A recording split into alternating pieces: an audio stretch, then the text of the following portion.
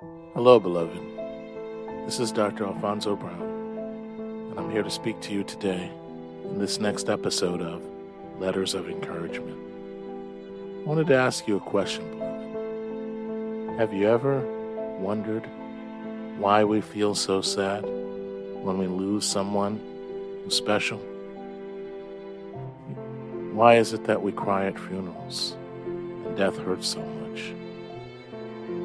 Today I want to try to answer that question and to provide, hopefully, some soothing and comforting answers. You know, when you go to a funeral, a lot of times you'll notice that people are crying as they lament over the loss of a loved one. You ask yourself, why is it that people cry at funerals? And what is it about the death of a loved one that hurts us so? I think the answer to that, although it seems simple, is fairly complex. On the one hand, you know that the individual who the funeral is being held for is no longer walking with us among the living. So in a sense, we lament the loss and the things that no longer will be. That person's smile, their smell, their warm embrace, the kindness they demonstrated, and all the things that they've left behind. But the one thing I wanted to encourage you about, beloved, is that every specific relationship that you endure with an individual creates some amazing things that are never lost. The two things that are created every time we interact with a loved one are the words that we share and the memories that we have. Now, our words hold creative power. By our words, we sign contracts, we produce reading material, we teach, we instruct, we provide orders which give authority. All things created and demonstrated by our words. Our words are powerful. Our brain doesn't think in terms of words, but it takes our words and creates images. So our brain is influenced by the words that other people speak.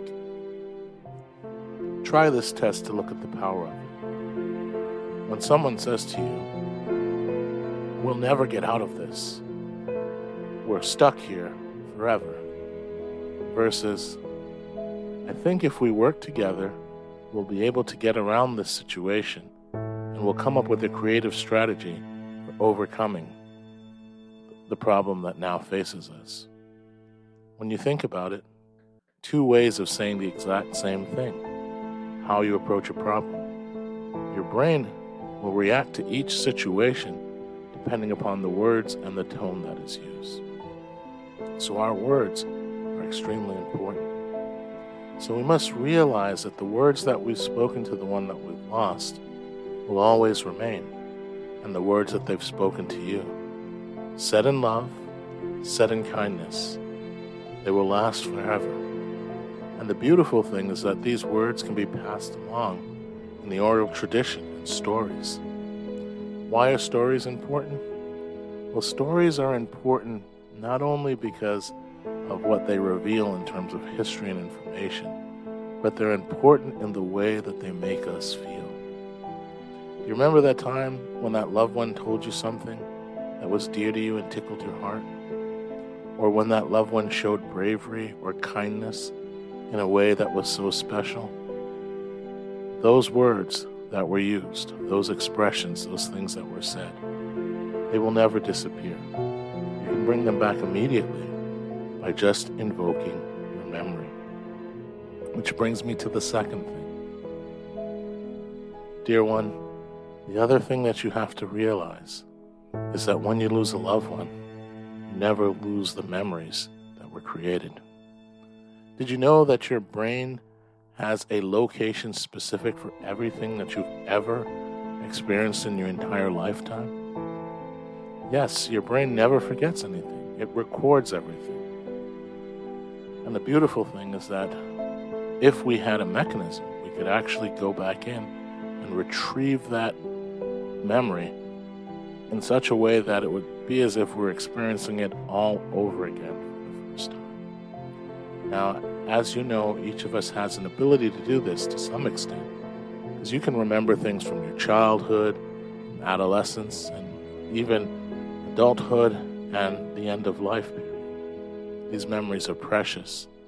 They mean something. And sometimes they're so powerful that you can conjure up the smells, the sounds, other experiences that were going on at the time that memory was formed. You have to realize that every memory that you have is stored, and especially the good ones, they will never die. So that person you love, the one you care about, you can reach back to them with the memories that you create, and use those memories, the good ones, to remember that person, and also pass on those memories. You see, this is the way that you provide an eternal reflection on that individual. Because by passing on those memories to those who knew them, and even those who never knew them, you ensure that their legacy lives on forever. The final thing I want to say, beloved, is that during this time, especially when you lose someone you care about, it can be very hard. But I truly believe that God feels our pain.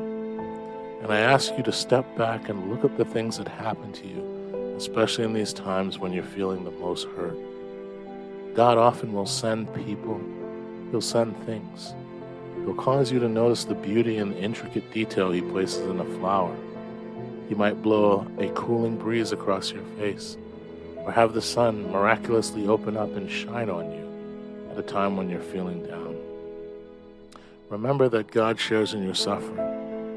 In His infinite wisdom and infinite power, He makes Himself vulnerable because He loves you.